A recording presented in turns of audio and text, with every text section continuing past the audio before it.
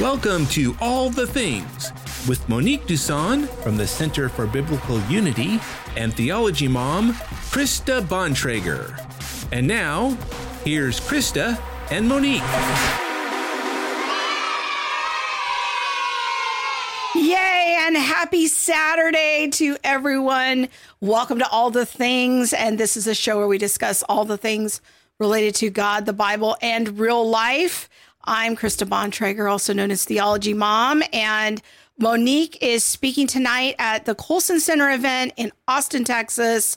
So I have asked our friend Alisa Childers to sit in and help me co-host the show. Welcome, Alisa. Yay, thank you. This is so fun. I've wanted to interview Nancy Pearcey for a long time, so this is going to be super fun. So I'm sad Monique can't be here, but I'm kind of selfishly glad that it worked out. So. Yeah, and we are streaming tonight, both on the All the Things channel, as well as Alisa Childers' YouTube channel, and then our normal All the Things streams over on Facebook. So please do join in the live chat. And if you have questions for Nancy that are relevant, interesting, and respectful, we might include them. If you are off topic, crazy, and the like, we will probably not integrate your question. And I want to give a shout out to our moderators for tonight, Lisa Fox and Jennifer Bytel, helping us out on all the things. And on my YouTube channel, David Walcott and Amy Burks are moderating. So thank you so much to those guys for helping out. Definitely. And helping us out tonight and every day and every night for all the media for us and other ministries is Bob Bontrager. There he is, quickly working behind the scenes to make sure we are streaming in all the platforms. We are very grateful for your service. So we want to let you know that we're excited to bring this interview with Nancy Pearcey to you, and just kind of a neat situation of co-platforms sort of partnering together. Maybe we should start off, Alisa, with what's been happening with you. What are you up to? Wow. Well, I got a lot going on right now. I actually just turned in the manuscript for my next book, and I'm really excited about it. It's called Live Your Truth and Other Lies.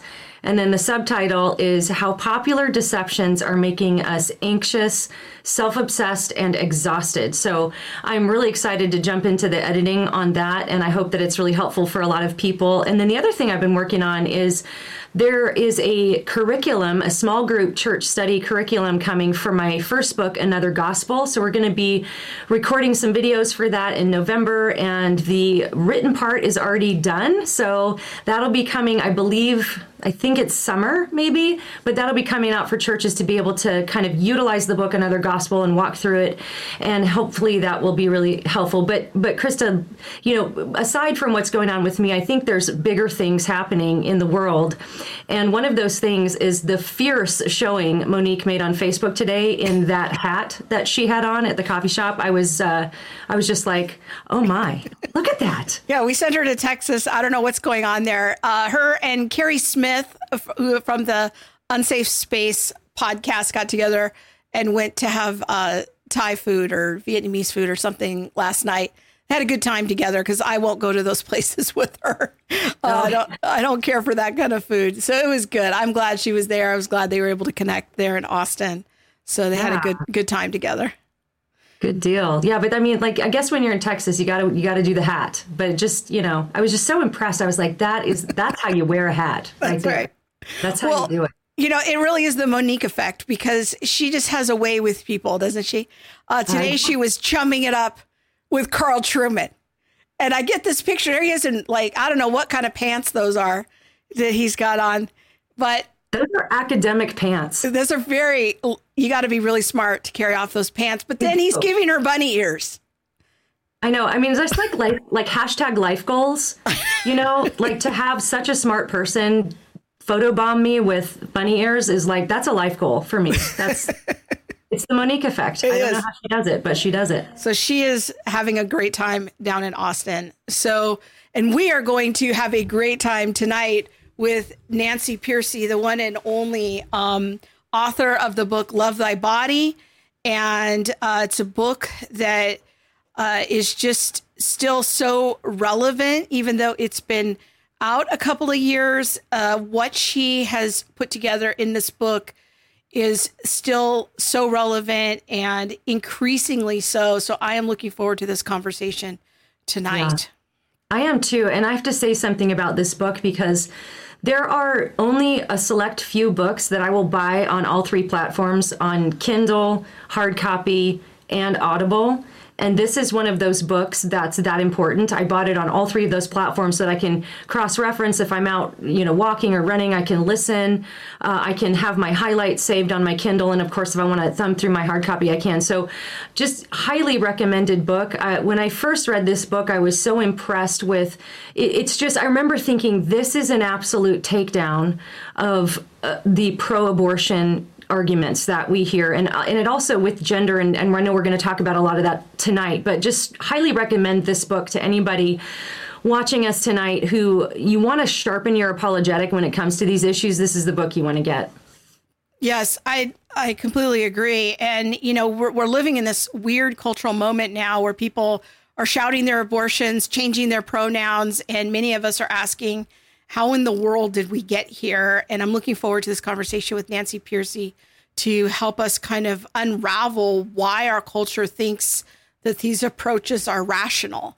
And I think it's going to be a great conversation. So let's get her on here. And I want to say welcome to Nancy Pearcey. And we're going to... It's the anticipation. It is the anticipation. It's all good. Bob's trying to juggle the Zoom account. There she is. All right. And just do a quick mic check. If we can hear you, Nancy. Are you unmuted and everything? Great. Yes, testing. Yes, we are good. I'm here. All right.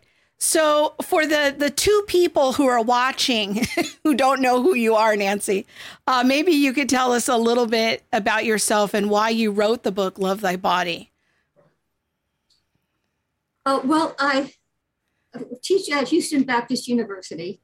I teach apologetics and I'm scholar in residence, which means I get time on the job to write books, which is wonderful. And the reason I wrote the book is that these issues are just so cutting edge. And I'll bet everybody who's here tonight has some friend, some family member, some person close to them. The book, Love Thy Body, has a lot of personal stories. Because they're personal, most of them are put in as pseudonyms. They're put in with fake names. So you may not know when you read the book that they're actually very personal stories. But just like myself, I find more and more people are having to deal with issues like abortion, homosexuality, transgenderism, euthanasia. Everyone now is dealing with these issues personally. In the past, you could have treated them as just sort of abstract apologetic issues, right? You could say, okay, as Christians, we need to have an answer to this issue. No, nowadays, you have to personally know how to deal with individuals in your life who are actually working through these issues, on a very personal level. So it makes the approach much different. And I think, a lot of people say, that's what's different about Love Thy Bodies, but it's very obvious. I've really talked with real people who are struggling with these issues. So it makes a big difference when you've talked to and struggled alongside somebody who's worked with this for many, many years. So that's kind of how I got into it. I couldn't avoid it in my personal life. Nancy, I think that's such a great point to bring out because all of us know someone who is dealing with some of these issues on one level or another, and they're deeply personal. These are things that really hit people in the deepest parts of our souls, I think, is issues of gender and abortion and sexuality and some of these things. And you discuss a number of these issues in your book that might seem unrelated, things like transgender issues, abortion, even cremation, the afterlife. What do you see as the thread that binds all these ideas together? How do these all make sense in the same context? Yeah, I appreciate you asking that because that is another thing that's really unique about the book is that in Love Thy Body, I show that there's a common philosophical thread or a common worldview thread that connects them all. Francis Schaeffer used to say, one of the reasons that Christians are so ineffective is that they kind of approach each issue in bits and pieces. That was his word, bits and pieces, instead of understanding that there's a common underlying worldview. But let me illustrate by just starting with the cutting edge issue of our day, which is transgenderism, because that's also where it's easiest to see. The underlying worldview for all of these issues turns out to be a divide between our body and who we feel we are as a person. So in transgenderism, it's very evident because transgender activists themselves explicitly say your gender identity has nothing to do with your biological sex. The kids down to kindergarten are being taught, just because you have boy parts doesn't mean you're a boy. Just because you have girl parts doesn't mean you're a girl. And so there's this alienation from the body that is being taught all the way down to kindergarten. In fact, there was a news article not long ago.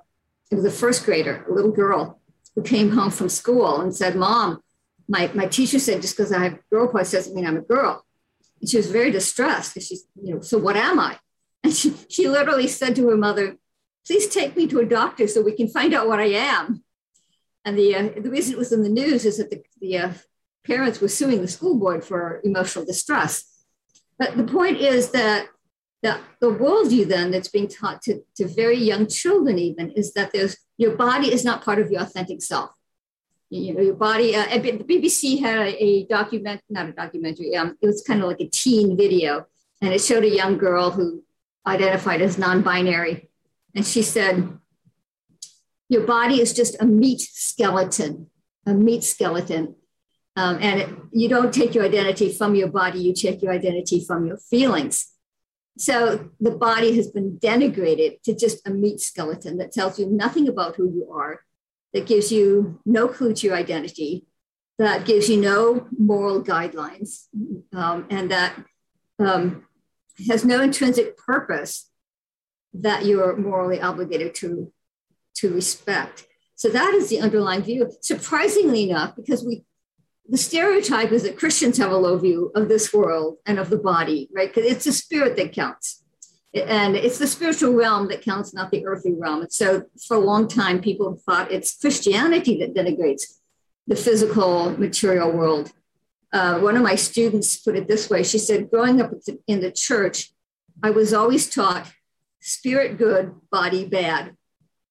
But it turns out that in comparison with the secular worldviews that are dominant today, it's actually the Christian worldview that promotes a very high view of the body that says you are supposed to respect your body. You are supposed to honor your body. When it comes to questions like transgenderism, you are supposed to have a harmony between your feelings and your physical self. You are meant to honor your biological sex. You are meant to respect your body. You are meant to live in harmony with who God created you to be. So it turns out that the nature of the debate has actually, the tables have been turned. And so now it's Christians who are defending a high view of the body over against a secular worldview that says your body doesn't matter, has no particular meaning or significance, and why should you pay any attention to it anyway? That's really helpful. I think, just to tease that out a little bit more, that separation between the physical body and what we might call the immaterial part of us, our mind, our will, and our emotions, our spiritual life. You've kind of illustrated how that works out in transgender issues. How do you see that dynamic playing out in the abortion debate? Right. Actually, that's where people first noticed it. Secular bioethicists say, well, first of all, they do acknowledge that the fetus is human. Not everybody knows that, but among professional secular bioethicists, they all agree that life begins at conception. The evidence from DNA and genetics is just too strong to deny it. Read any embryology textbook. So the question then is, how do they get around that to support abortion? Well, what they say is the fetus is biologically human, physiologically, chromosomally, genetically human, but it's not a person until sometime later, with personhood defined usually in some form of cognitive abilities. some sort of self-awareness, and the ability to make choices, the ability to think about the future. There's all kinds of ways that bioethicists try to define it, but it has something to do with your mental abilities. And so it started with Roe v. Wade in the 1973 Supreme Court abortion decision. He said, point blank, the fetus is human from conception, but it's not a person until sometime later. So the Supreme Court was giving expression to this divided view that you can be human at one point and yet not be a person until sometime later. So clearly these are two different things. So that's where that dualism, that divide, that dichotomy between body and person was first noticed, that secular bioethicists had adopted this divided, fragmented view of the human person.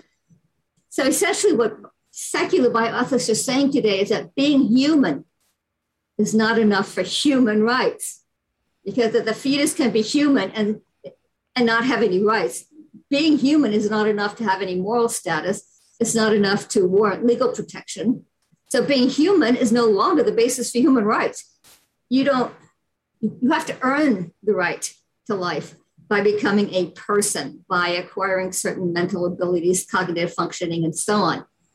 And so the split between body and person is right there in the abortion issue as well. Essentially, the pro-abortion view is based on the notion you can be a human at one point, but you don't become a person until sometime later, and rights don't kick in until the state decides you're a person, and not just because you're a human. I have to try to tell them when I speak to audiences. I try to help them see how momentous this really is. I say, you think you have rights because because you're a human being. That is the traditional notion of human rights, or really the Christian notion, because it's built into the Declaration of Independence, right? Well, we hold these to be self-evident, these truths to be self-evident, that you have certain inalienable rights because you're made in the image of the Creator. Well, that's no longer true. You do not have the inalienable right to life anymore, just because you're human, just because you're a member of the human race. Roe v. Wade destroyed that. It said, no, you do not have human rights just because you're human. And the logic of that then is anyone else who's human does not have human rights just on the basis of being human. They have human rights only if the state decides they qualify as a person. So this has really quite wide-ranging implications. Nancy, when I read your book, one of the things that really jumped out to me was a thread that I had been thinking about all the way back from when I read St. Augustine's Confessions, and he was talking about his time with the Manichaeans, and I didn't really at the time understand what they were all about until I read Peter Brown's biography of Augustine, and he explained a little more about Manichaeans and just how that's kind of related to some of that early Gnosticism. I wonder if you could maybe comment on that, because when I'm hearing what you're saying, of course, Gnosticism was very broad and diverse, and there was a lot of beliefs that fell under those different umbrellas. There were different sects and all of that. But maybe you could comment on, do you think that some of that Gnostic thought has influenced where our secular culture is today when it comes to this division between personhood and body? Well, certainly it's very similar. Certainly it's parallel. I don't know if you can trace an exact historical connection, but it should encourage us that the Christian church has faced the same thing before. The early church faced a culture an ancient Greek and Roman culture that also devalued the physical world, the physical body, and not just Manichaeism and Gnosticism, also Neoplatonism. Plato said the body is the prison of the soul. And so the goal of salvation was to escape from the physical realm and to reascend the higher levels, and reunite with the mystic one, the one, as in Eastern thought.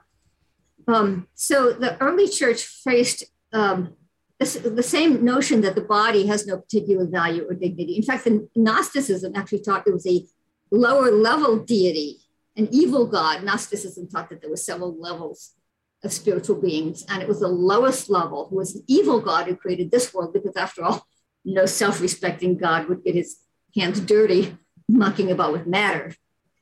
So Christianity in this context was nothing short of revolutionary, because it taught, first of all, that creation was not by an evil God. It was by the supreme God, who was a good God. And therefore, creation is intrinsically good. And even though we accept the idea of the fall, it does not totally negate its original goodness. It's kind of like when a child defaces a great masterpiece, artistic masterpiece.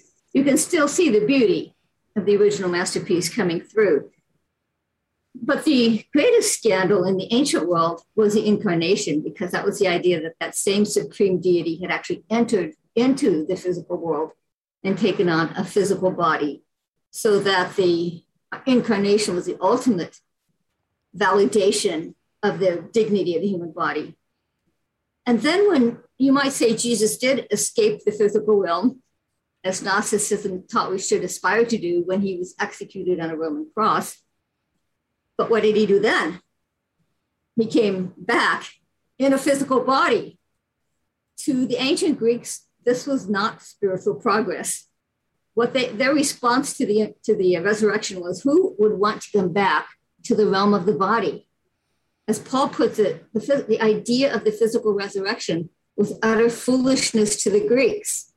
That's how he puts it of course, at the end of time, Christians tend to think, end of time, we're floating around in an immaterial spiritual realm. No, that's not what the Bible teaches. It teaches that God is going to recreate, a new heavens and a new earth, and we will be on that new earth in physical bodies. All the way back to the beginning, the Apostles' Creed has affirmed the resurrection of the body.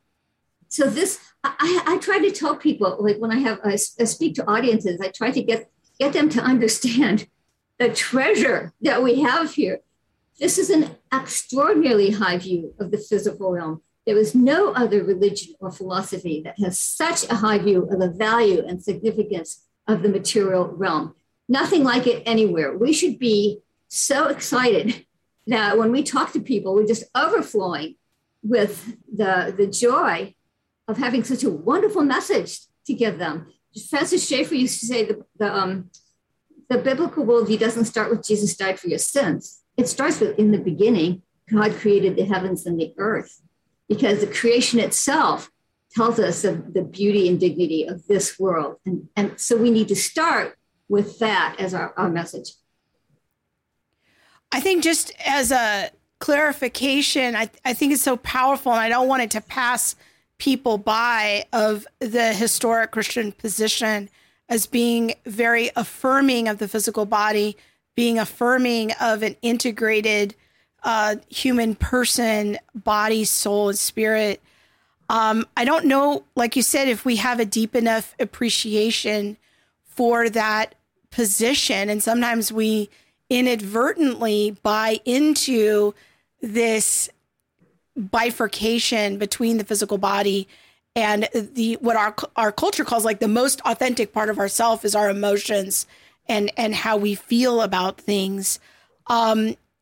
Maybe we could talk a little bit more about how you see that playing out. And then I want to get into, the redeeming message of historic Christianity and how it answers some of these questions about transgenderism. So let's shift maybe to homosexuality and use that as our next example, because it's the same thing. It's just, like Elisa said at the beginning, it's a common worldview connecting all of them. Let me put it this way.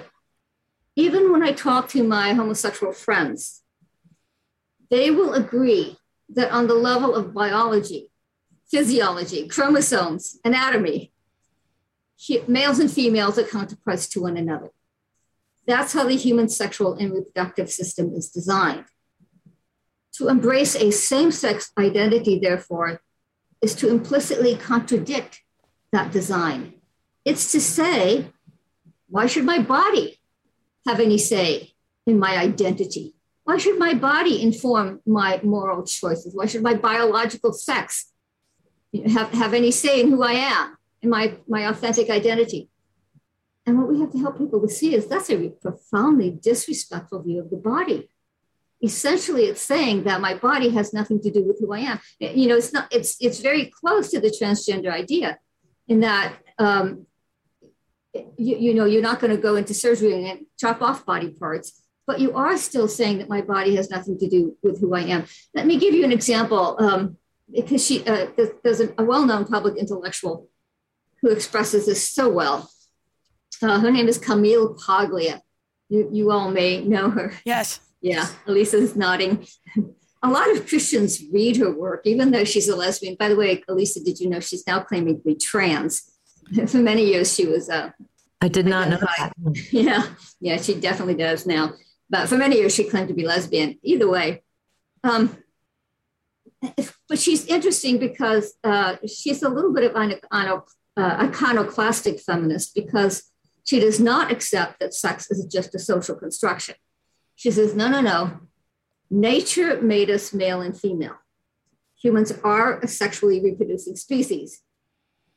So you say to her, well, then how do you justify being a lesbian or now trans?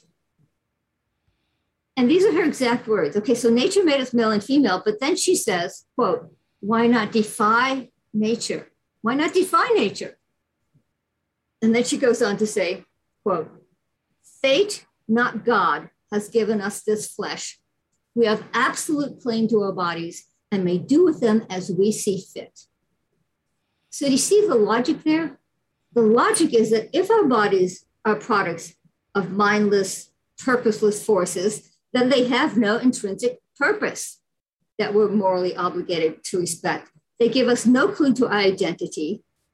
They give us no roadmap to our morality. We may do with them as we see fit. So really, it comes down to your view of nature. Your body is part of nature.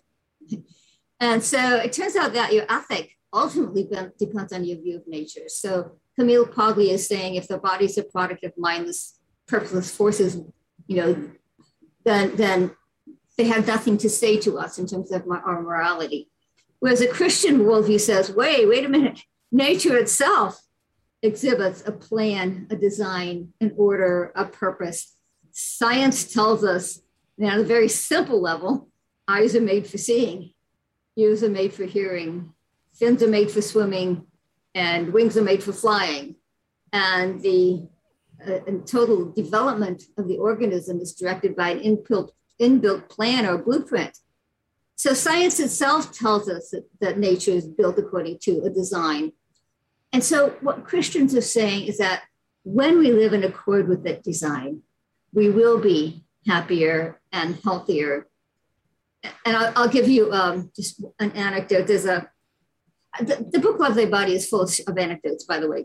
People are considering reading it. It's not just moral arguments. There are lots and lots of stories. And one of my favorite ones is a woman who lived as a lesbian for many years. And today is married to a man. You have to say that now. Married to a man and has two children. She wrote an article on how she changed. And she said, I came to trust that God had made me female for a reason. And I wanted to honor my body by living in accord with the Creator's design. And I thought, what beautiful language. That's what we need to learn how to do. When people say, tell me what to do practically, I always say, just start with changing your language. Start talking about honoring your body, living in accord with the Creator's design, respecting our biological sex as God's handiwork. So that's where, Krista, you started talking about, where's the redemptive part? That's where we start talking about the redemptive side of it, is recovering the high value and dignity of receiving our bodies as good gifts from God. And it seems like, you mentioned Camille Paglia, it's like to even say you're transitioning from female to male, you would have to have some sort of objective standard by which to say, this is female, this is male, I'm moving from one to the other. And in your book, you write this, you say, to protect women's rights, we must be able to say what a woman is. If postmodernism is correct, that the body itself is a social construct, then it becomes impossible to argue for rights based on the sheer fact of being female. We cannot legally protect a category of people if we cannot identify that category. And I think we're seeing, even from some secular feminists like J.K. Rowling and some of these people that are pushing back against some of this postmodern push when it comes to gender. And I wonder if you might comment a bit on how postmodernism really sort of defines and underlies some of this secular morality that we're seeing, where all of these categories seem to be blended. And it's like, on one sense, we're saying, no, there's no objective, standard to say this is the female sex and this is the male. But yet at the same time, we're going to say we can move from one to the other. I wonder if you could comment on that. Yeah, you absolutely put your finger on an internal contradiction that I think is a fatal internal contradiction. But I often talk about this in terms of finding allies. One of the things that people say, well, what do we do? What do we do? Practically, what do we do? And one of my answers is find allies. And right now, some of our best allies are radical feminists who are recognizing what you just read there, that you cannot protect women's rights if you cannot define what a woman is. If anybody with any anatomy can claim to be a woman, then the term has no meaning. And you truly cannot defend women's rights if you cannot define what a woman is. And so I actually belong to a group. You can find it on Facebook. I'm on the private version of it, but there's a public version as well. It's called Hands Across the Aisle. And it's a group of very conservative Christian women and very leftist, feminist, socialist, many lesbian women who are very concerned about the transgenderism movement. So these are the women who are called TERFs. Have you heard that term, TERF, TERFs? Trans exclusionary radical feminist. It's intended as a slur. So feminists who do not accept the transgender movement are slurred as TERFs. So these are TERFs. And what we do is we get together and we support one another. We have written position papers together. We've co-authored op-ed pieces together.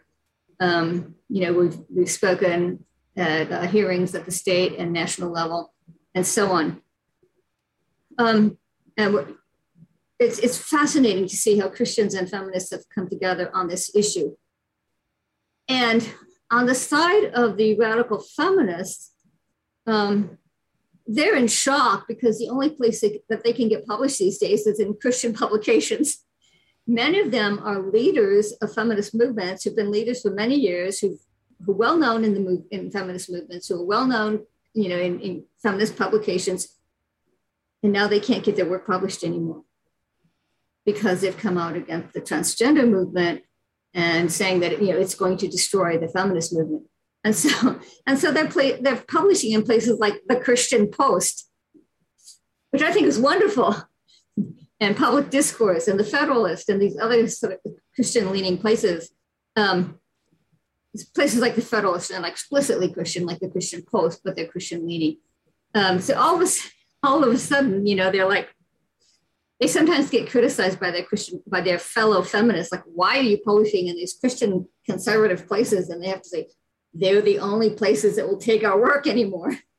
So this has been wonderful that we've been able to build bridges with very radical feminists on this issue. So I often raise it not only in terms of, like you said, it's a good form of critiquing transgenderism because it is self-contradictory, but also take it a step further, go out and make allies of people that you might not have ever thought of allies before, because we are making a lot of allies with the radical feminists these days. And it's wonderful to see these two movements coming together.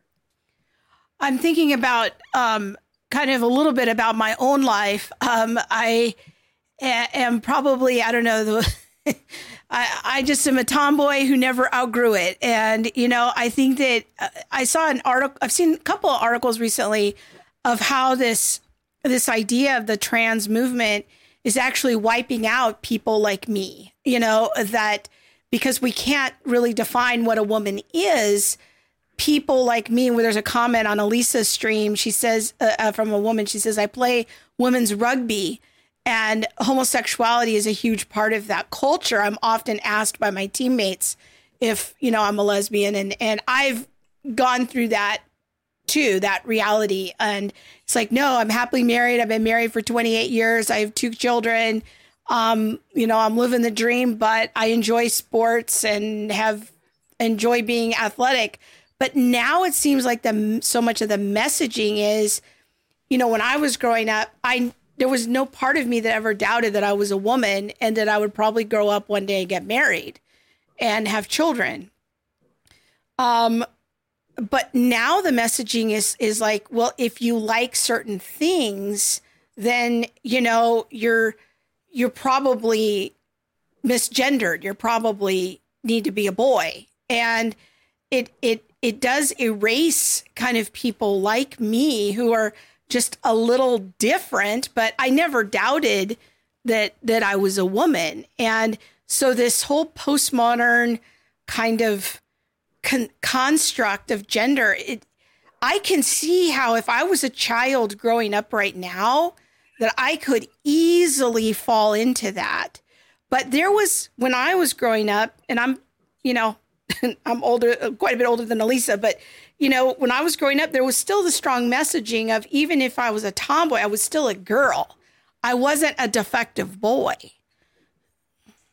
Well, it's actually gone a step further than that. Now, parents are reporting that even their gay and lesbian kids are under pressure from transgender activists, that's not good enough, that they have to be trans. There's I follow some of the websites that are started by parents of transgender kids. The one I like the best is Fourth Wave Now, and it's parents whose kids came out as trans and who band together to give each other moral support and practical support.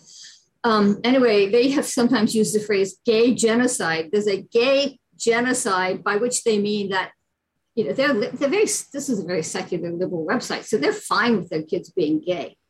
They just don't want them to go trans, because transgenderism is such an extremely large step from that, in the sense of puberty blockers, cross-sex hormones, surgeries, not just one surgery, but there are multiple surgeries.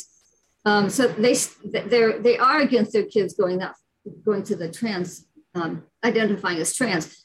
But what they say is our beautiful gay kids are being pressured by trans activists who say you're not going far enough. That if you come out as a lesbian because you're somewhat more masculine, they're being bullied and pressured to admit, no, you're not just gay. You are really trans, and you should be courageous enough to come out and admit it. And so there are fewer and fewer kids today who are identifying as homosexual, because as soon as you come out as homosexual, you're pressured to go further and identify as trans.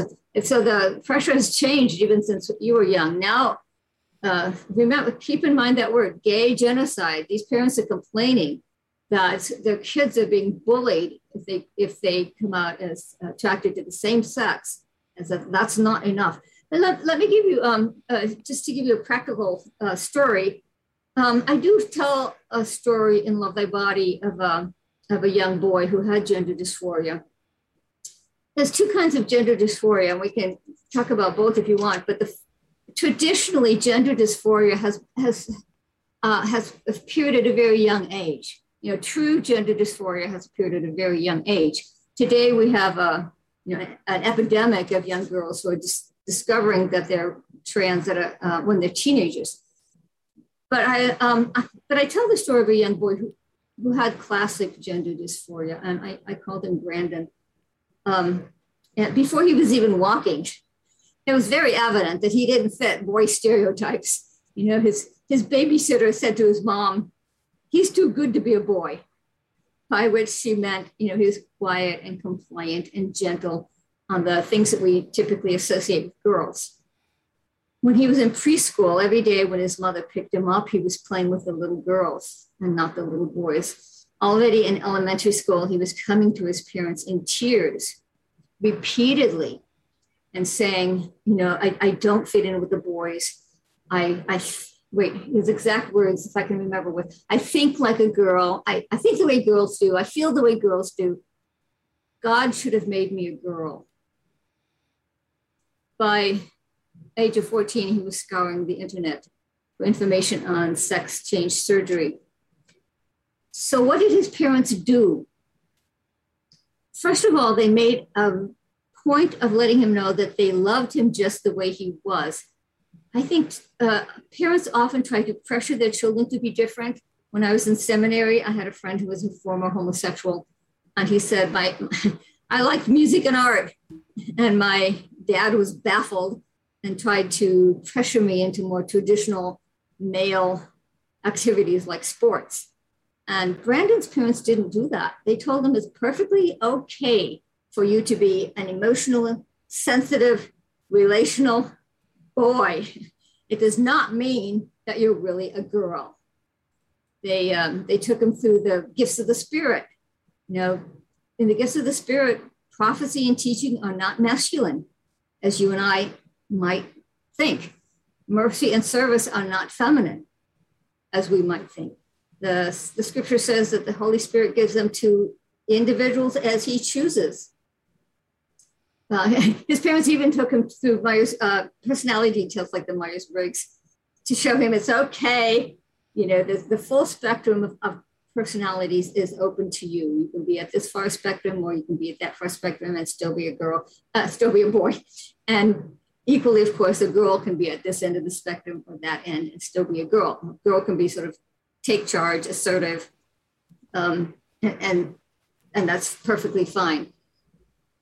So the upshot is that, and I should say, gender dysphoria is very intractable. It took a long time. It wasn't really until his early 20s that Brandon fully accepted his identity as a boy. Here's what he said. He said, even surgery wouldn't give me what I want. It would not make me a girl, which is true. There's a very famous TED Talk called His, Her, Healthcare. But the most famous line from the TED Talk is every cell has a sex. Every cell has a sex, and it's by a cardiologist. And the cardiologist's concern is that her concern is his heart attacks. And she said the symptoms of an impending heart attack are different for women than for men. And most doctors are only taught, a lot of the research is done only in men. So doctors are taught what to look for based on the male symptoms. So a woman comes in and the doctor doesn't recognize the symptoms because he hasn't been trained to see them. He sends her home and she has a heart attack. So that's the theme of this TED Talk. But as I read the TED Talk, I went on YouTube to watch it, and underneath were all these comments saying, she's so transphobic. And I thought, what? She wasn't even talking about transgenderism. The very fact that she had acknowledged a male-female binary meant she was transphobic. And I kept reading about, I thought, I got to find out what people are saying, right? And finally, some wise person said, look, she's not transphobic. She's just saying that when you get sick and the doctors put you on the operating table, they need to know your original biological sex to give you the best medical care. Mm-hmm. So every cell has a sex. And that's what Brandon came to see. You can't change every cell in the human body. So surgery and hormones don't do it. So yeah, Brandon's in his early 20s now. But that's, I give lots of stories like that to help give people practical tips on how to work with young people in your family, in your church, in your Christian school. And by the way, I give some academic studies. Academic studies have found that the most reliable predictor of non-heterosexual behavior, either homosexuality or transgenderism, the most reliable predictor is not any genetic or biological cause. The most reliable predictor is simply non-conforming behavior in childhood, non-gender conforming behavior in childhood. In other words, kids who are acting like the opposite sex. That's it. That is by far the most reliable predictor of kids who are going to end up claiming a homosexual or transgender identity. And so what this means is we can be on the lookout for these kids. We can go out of our way to help and support them because they are going to be targeted. You can be absolutely certain they will be targeted by homosexual and transgender activists. And so a practical step we can take is to go out of our way to give extra support, love, and affirmation to the kids who don't fit in and who are prone to feeling, well, like Brandon did, I don't fit in anywhere. I don't fit any of the stereotypes. So the church can be proactive in terms of ministering to these young people. Such an important point, and I'm so glad that you pointed people to the stories that you write in your book, because I think that's such a powerful way to help people understand on a really practical, even emotional level of how this affects people. And I just want to urge everybody watching, if you haven't dug into some of the what's called the detransition stories, it's a growing movement of people who are coming out saying, look, and by the way, these are not people who are against transgenderism typically, they're actually for transition in certain cases, but in their particular cases, their doctors didn't question when they wanted the sex change. The doctors didn't offer to try to find out what was going on in their psyche that might be leading them to change their body when that wouldn't be necessary. And so there are lots of people who are coming out now saying, my body is now permanently damaged. And nobody, like this doctor that I know was trying to help me, actually hurt me. And they're being silenced. People won't listen to their stories. And they get, like Nancy, you mentioned in the comments, people are saying they're transphobic or this or that. But I think it's a really important thing for people to dig into. Another resource, as well as Love Thy Body, that really highlights this is in Ryan Anderson's book, When Harry Became Sally. He devotes an entire chapter to the transition stories. So I encourage people to check that out as well. But Nancy, in Love Thy Body, you give summaries of various thinkers throughout history, from Freud to Sanger to Kinsey. What do these thinkers all have in common, and how does that relate with where you think our culture is at when it comes to things like sex and gender? Well, can I give a really cool detransitioner story first? Yeah. Since you mentioned that. So here's one of my favorite stories. There was a woman who successfully passed as a man for 10 years. And then she converted to Christianity. And it was interesting because at first she didn't think that, sanctification takes some time. So at first she thought it was perfectly okay for her to remain living as a man. And she writes, I aspired to be a real man of God. And then one day when she was praying, she seemed to hear God say to her, "You cannot claim to love me and yet reject my creation." This creation being, her body, that she was physically female. And so this is a case we need to make, is that biblical morality is based on accepting who God made us. That it's not just loving God, it's loving his creation. Now, she became a Christian. I'll give you a story of a woman who didn't become a Christian, but who detransitioned. Because this shows you that even secular liberal people are starting to see through it. And again, both of these came out after my book was already published, so they're not in the book. But there was a girl who did an interview on the website that I mentioned, Fourth Wave Now. She detransitioned at age 14. She had transitioned to a boy at age 11 and lived as a trans boy for 3 years before detransitioning and reclaiming her identity as a girl. And on the website, she said, "The turning point came," and this is a direct quote, "when I realized it's not conversion therapy to learn to love your body." And I thought, whoa, I wish I'd had that quote for a book titled Love Thy Body. So here was even a non-Christian recognizing that the key issue was, do you love your body? You'll start to see this now even in secular contexts. Secular people are starting to say transgenderism equals body hatred. Body hatred. So they're starting to recognize, it's been 3 years since Love Thy Body came out, and now even secular people are saying the core of the issue is, do you love your body? And that transgenderism is about promoting body hatred. In Love Thy Body, I have a chapter on the hookup culture, and that's where I talk more about sort of the architects of the sexual revolution, like Freud and Kinsey and Margaret Sanger and others. And they're in a little bit different philosophy from the people we've been talking about.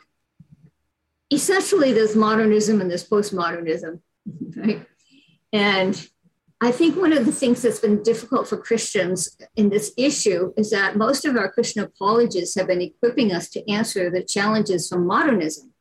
They've mostly been equipping us to answer questions from materialism, naturalism, empiricism, rationalism. These are all modernist worldviews. They all claim to be based on science. Whereas the issues of transgenderism and homosexuality are coming from postmodernism. And most of our Christian apologists have not been trained in postmodernism. And that's one reason that they haven't really sort of caught up, with the Foucault and people like Foucault and Judith Butler, who are coming from a very different perspective. These are completely postmodern. And here's the difference. People like Freud and Kinsey and Sanger were all still trying to explain the human body and human sexuality in modernist terms. The human body was still just a machine. Dawkins calls us a meat machine, Richard Dawkins. But Kinsey too. Kinsey said we're just a human animal. He talked about humans as just being part of the mammalian species, as he put it. And Margaret Sanger, if you've ever read any of her books, she was a sold-out Darwinist. And her whole goal was to come up with a view of sexuality that would be compatible with and based solely on Darwinism.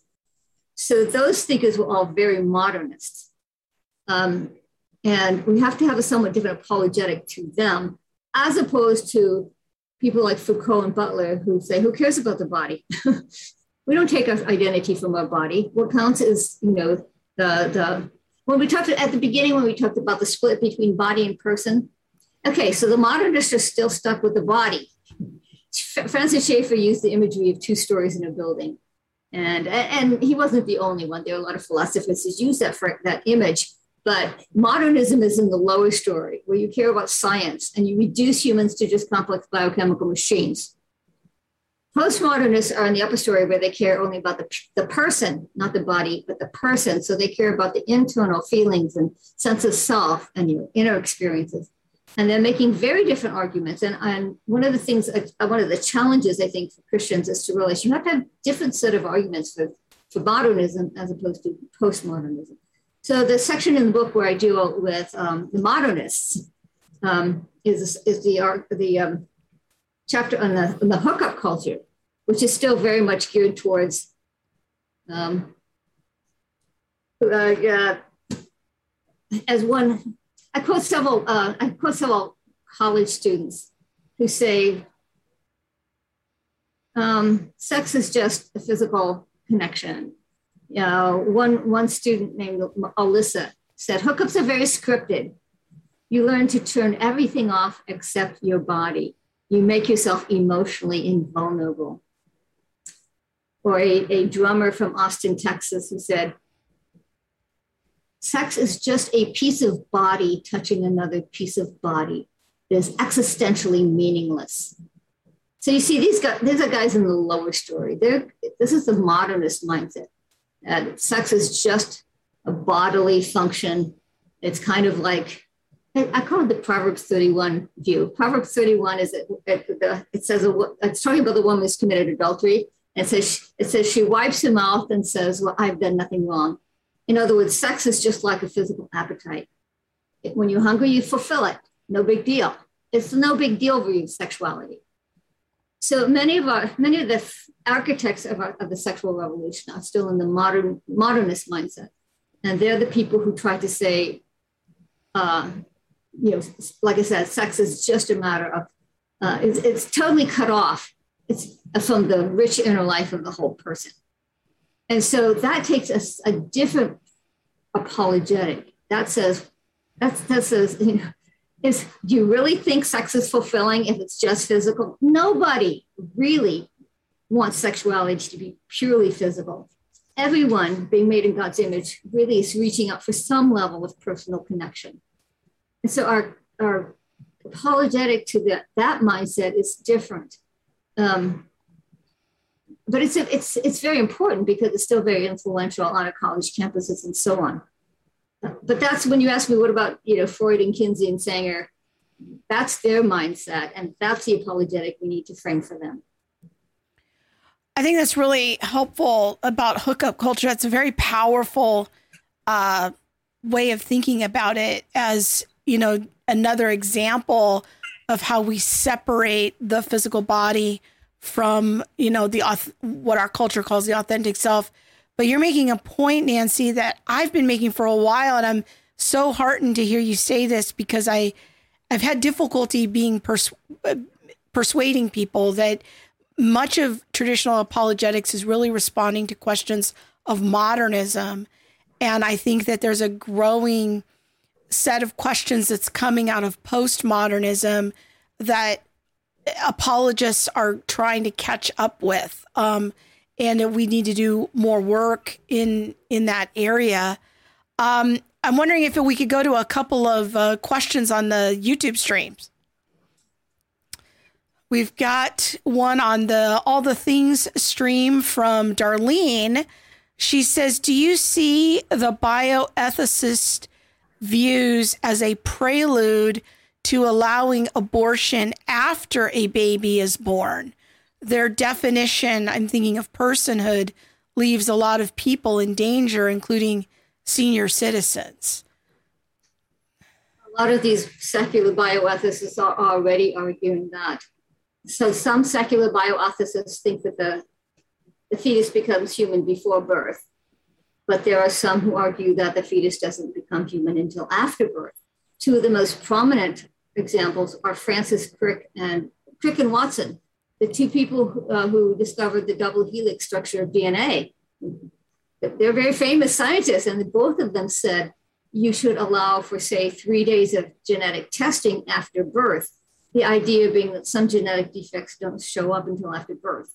And so only if the fetus passes those tests does it qualify as a person, and you decide to allow it to live. Another prominent bioethicist is Peter Singer at Princeton University. So that tells you he's pretty prominent. Peter Singer has said that even 3 years of age is a gray area. That's his words. It's a gray area because, after all, how much cognitive functioning does a toddler have? So you are absolutely right. Already secular bioethicists have been arguing that birth should not be considered the dividing line. And you talked about elderly people too. Yeah, if you, in Love Thy Body, I do have a section on euthanasia because you're absolutely right. It's the same reasoning, just applied in reverse. In other words, in abortion, you're human until you acquire certain cognitive functioning. But in euthanasia, if you lose certain cognitive functioning, then you are no longer a person and you become merely human. You become merely a biological organism with no particular dignity or rights or moral status. As one bioethicist put it, you're only a body. You're only a body. And at that point, your food and water can be discontinued. Your medical treatment can be stopped. Your organs can be harvested. So already we are at the point where people are arguing for euthanasia based on the same reasoning, just in reverse. Instead of acquiring personhood, you've lost personhood.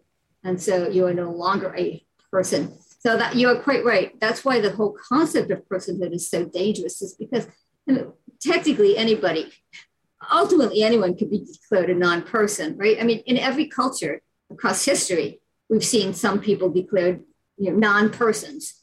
And as soon as people are declared to be non-persons, they become fair game, for various kinds of persecution and various kinds of, take their rights taken away and so on. Every culture has had that. But now it's just that now we have all these academics giving academic support to the idea that You can be a human and still be a non-person. In fact, that's what they're calling it. Human non-persons. Human non-persons is the label being used. So yes, you could be a human non-person, in which case we've acknowledged that you're human, but you don't have any rights. It seems like that extension, Joanne is asking kind of as a follow-up to that if personhood has prerequisites, then individuals who are maybe born handicapped possibly might not be considered persons either in some cases. It seems like that would be a natural possibility there as well. Certainly, especially mental handicap. Okay, very good. All right, Elisa, do you have any questions from your channel? Yeah, I've got some comments, and then I'll ask, there's a question here too, but there's just this really sweet comment from Anna Flower. And she said, I socially detransitioned. I didn't have any surgeries. And that whole ordeal was still so psychologically damaging for me. I subconsciously wanted to escape my identity/body because of trauma. And she said, I had rapid onset gender dysphoria. And then this is where I think she's giving really good advice here. She said, therapists need to focus on body reconnection. So, making the body line up with the mind rather than letting the mind lead what we do with the body. And so I thought that was a great comment from Anna Flower there. Nancy, can I respond to that before you go on? Yes. Yeah. Thank you, Anna. That's a very good comment. And one thing that I wanted, we didn't talk about rapid onset gender dysphoria, and so I'm glad you brought it up. One of the things, there was a study done of rapid onset gender dysphoria at Brown University by Lisa Littman. And I thought the most significant thing to come out of this study, it was the first study done of rapid onset gender dysphoria, but the most significant finding was that most people with rapid onset gender dysphoria suffer additional mental health issues.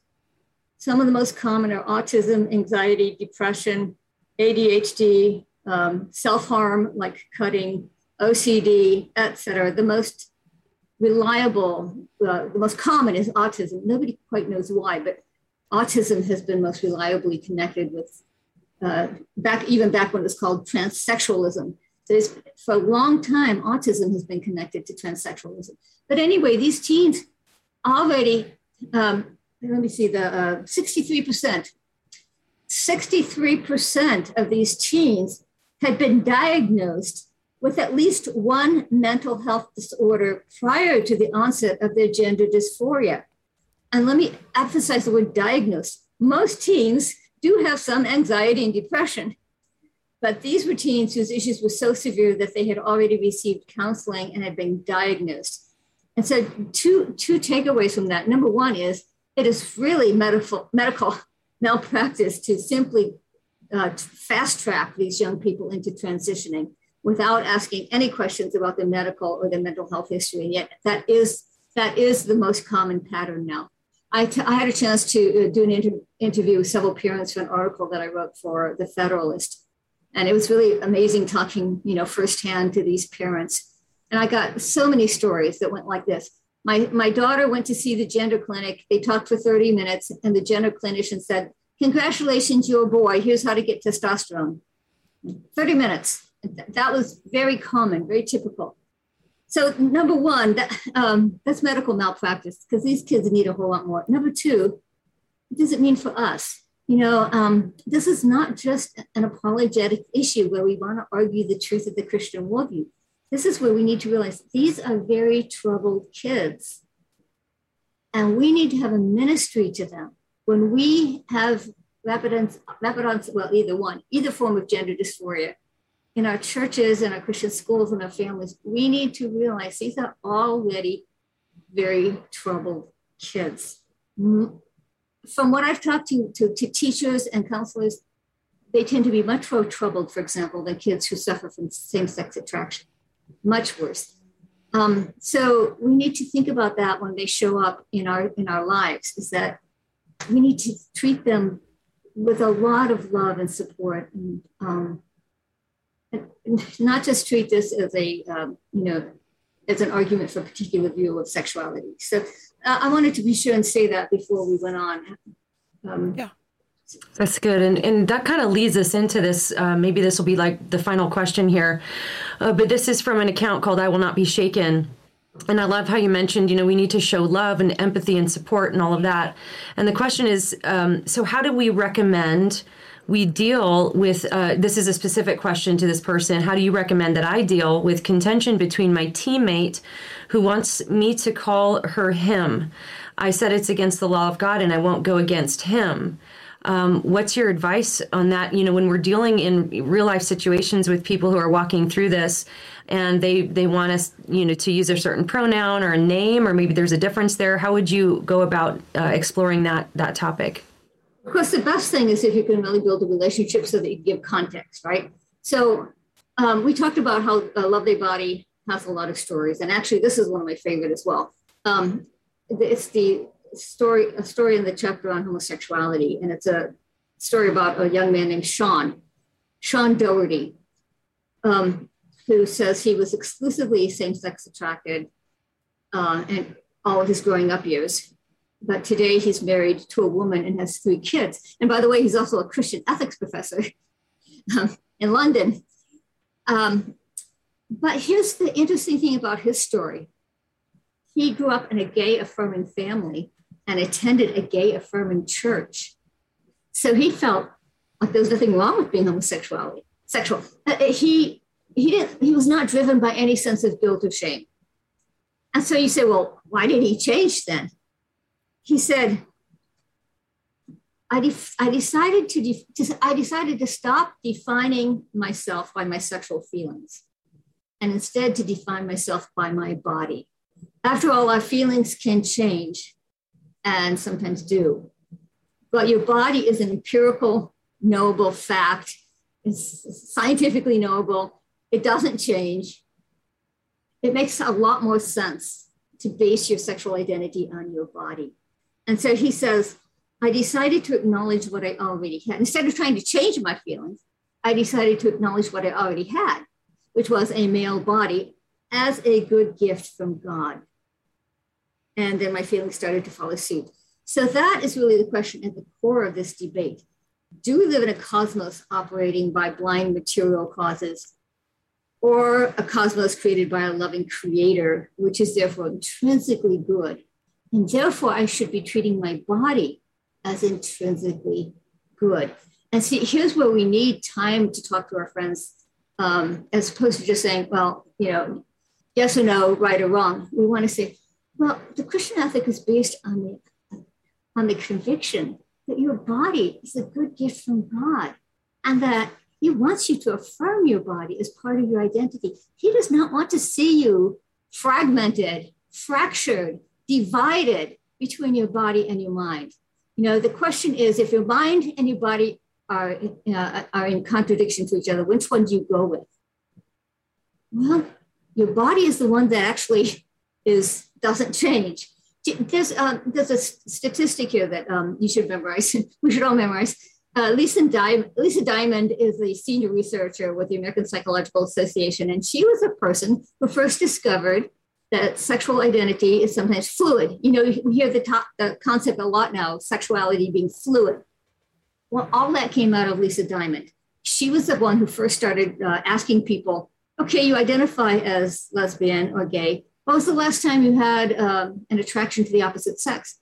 And she was discovered that for many people, it was last week, it was last month, that many people who had come out as non-heterosexual actually had a lot of heterosexual feelings still. And that's why she came up with the notion of fluidity. So here's the statistic. Of people who come out as non-heterosexual, 80% change their sexual identity label at least once, which means sometimes it's more. 80% who come out as non-heterosexual change their sexual identity label at least once. What that means is, yes, your feelings definitely do change. Your body doesn't. But even among non-heterosexuals, their feelings do change. And so it is rational to say, well, maybe I should take a second look and think more about, well, how does my body form my identity? And should I maybe be giving greater emphasis to my body as something that's good and something that I should value. And maybe I should investigate why I feel uncomfortable with my body. Maybe there's some psychological reasons for that. But the message, the overwhelming message should be, the Christian ethic is based on valuing your body, your physical identity, living in harmony with who God made you.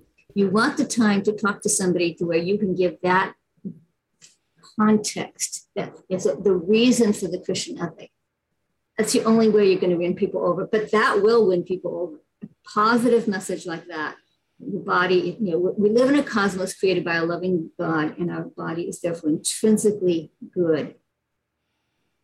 Nobody else is telling them that.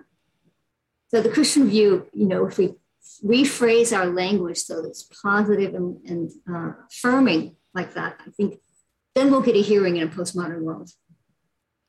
That's so helpful. I'm thinking about your piece there about, what Monique and I often call our creation identity, that part of the way that God has created us, he's created us in his image. He's created us to rule and reign over the creation. It's also made us male or female. And that is something that God has put in us from the beginning. And that's the thing that we can look to say, this is how God made me. My emotions might change. Cultural messages might be pressuring me, but I can always kind of come back to, all right, what is God's created design for me? What is his plan and purpose? And then ask him for help to bring my emotions, my thoughts, my practices into alignment with what he's created. That's kind of what I hear you saying as the Christian answer to these issues. Yes, that's a good paraphrase. Exactly. And here's what I found. I speak at a lot of churches and Christian schools and colleges, and I was a little surprised to find out how much I have to emphasize this. That just changing your language is an awfully big hurdle for a lot of people. Do you remember I said one of my students said she grew up always hearing spirit good, body bad. It's very hard. The message that we're known for, the message Christians are known for is, it's wrong, it's a sin, don't do it, and there's something wrong with you. Right. That's the message we're known for. And I have found that in the audiences that I speak to, the first and hardest thing for them to do is to start changing their language to where they talk to somebody saying, your body is good. Your body is a gift from God. So after one talk, for example, a teenage boy came up and said, well, how do I talk to my friend who says she's a lesbian now? And I said, to start talking about how, the way she's experienced a contradiction between her feelings and her body. Does she really want to live with that sort of dichotomy, that sort of fragmented inner life? God doesn't want her to have that sort of fragmentation. God wants us to have wholeness and integration and living in harmony with who he created us to be. So just changing the language when you're talking to your friends, and he's just a teenage boy, just change your language in the very way you talk about it. I have found for many people that's the biggest hurdle for them to get over. Very good. Well, thank you, Nancy, for being with us. Thank you for doing this. Elisa, do you have any final words for Nancy? No, just thank you so much. This was such a joy to get to talk with you, and just so appreciative of your work and your book. And everybody needs to go follow Nancy on Twitter and on social media and get the book, Love Thy Body. And I think it's going to really enrich your understanding of some of these topics. So definitely go pick up those books. And Nancy, thank you so much. It was really a joy to get to talk to you. And I look forward to seeing your new book as well. Oh, thank you. Yeah, it's about to go into editing. So, who knows? Maybe it's a big mess. We'll find out in a minute. No. I've seen some of you writing. It's not going to be a big mess. It's going to be good. Oh, thank you. Wow. Thank you. Well, thank you so much, Nancy. This has just been such an honor to be able to talk to a pioneer in apologetics. And thank you for all of your work that you've done over the decades. Just thanks for being with us and bringing your wisdom. I know based on the comments that you've really been an encouragement to a lot of people and helped us think this through. Thank you so much. Well, thank you. It's a good interview. I always appreciate thoughtful questions, and you guys did have really good, thoughtful, penetrating questions. And so it was a lot of fun. Oh, good. Well, thank you so much. Good night. Good night. All right, Elisa. Yes. What fun. Look what we got to do. We got to interview a living legend. Yeah. I didn't want to completely embarrass Nancy, but like, I remember when I was in seminary a long time ago, there really weren't any women apologists who were out there. I was the only woman in my theology program at my seminary. And I remember in the mid-90s coming across Nancy's stuff, and I was like, oh my word, there's some other woman who's like me and likes these nerdy topics and is biblically conservative. What an encouragement she has been to me.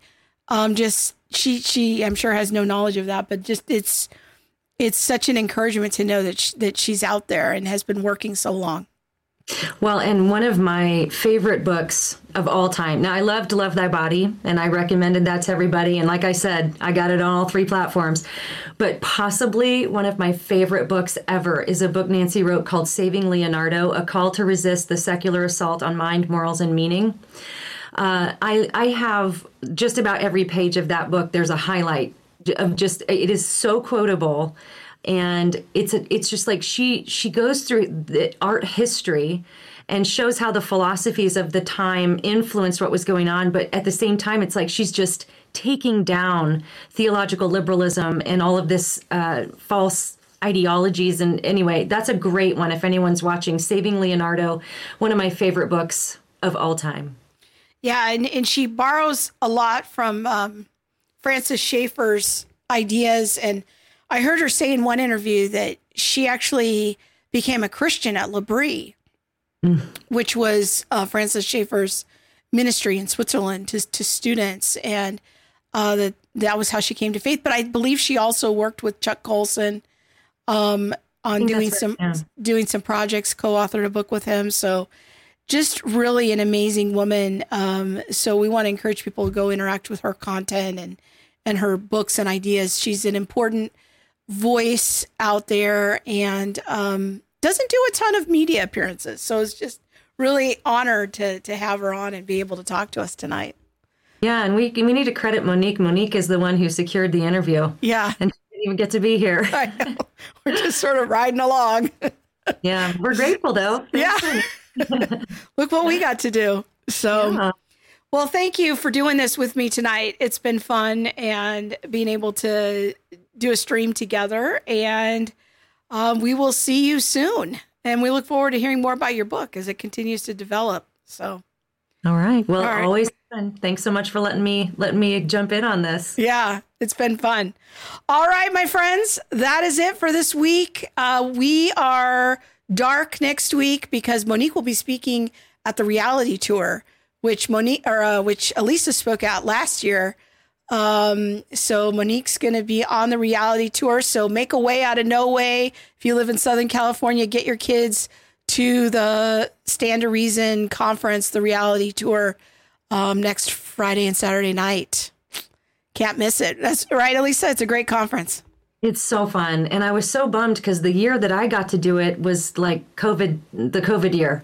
So almost all of it, I think we got to do 2 of the events, and it was just so much fun. And I'm just this year, there's Beckett Cook, there's Monique. It's a great lineup this year. So definitely, I mean, it's geared toward teenagers. So definitely get your teens there. But, I will admit that I went to the reality conference as an adult a few years ago just to go to the conference. So, I think you can do that, if you want to. It's really a great apologetics conference.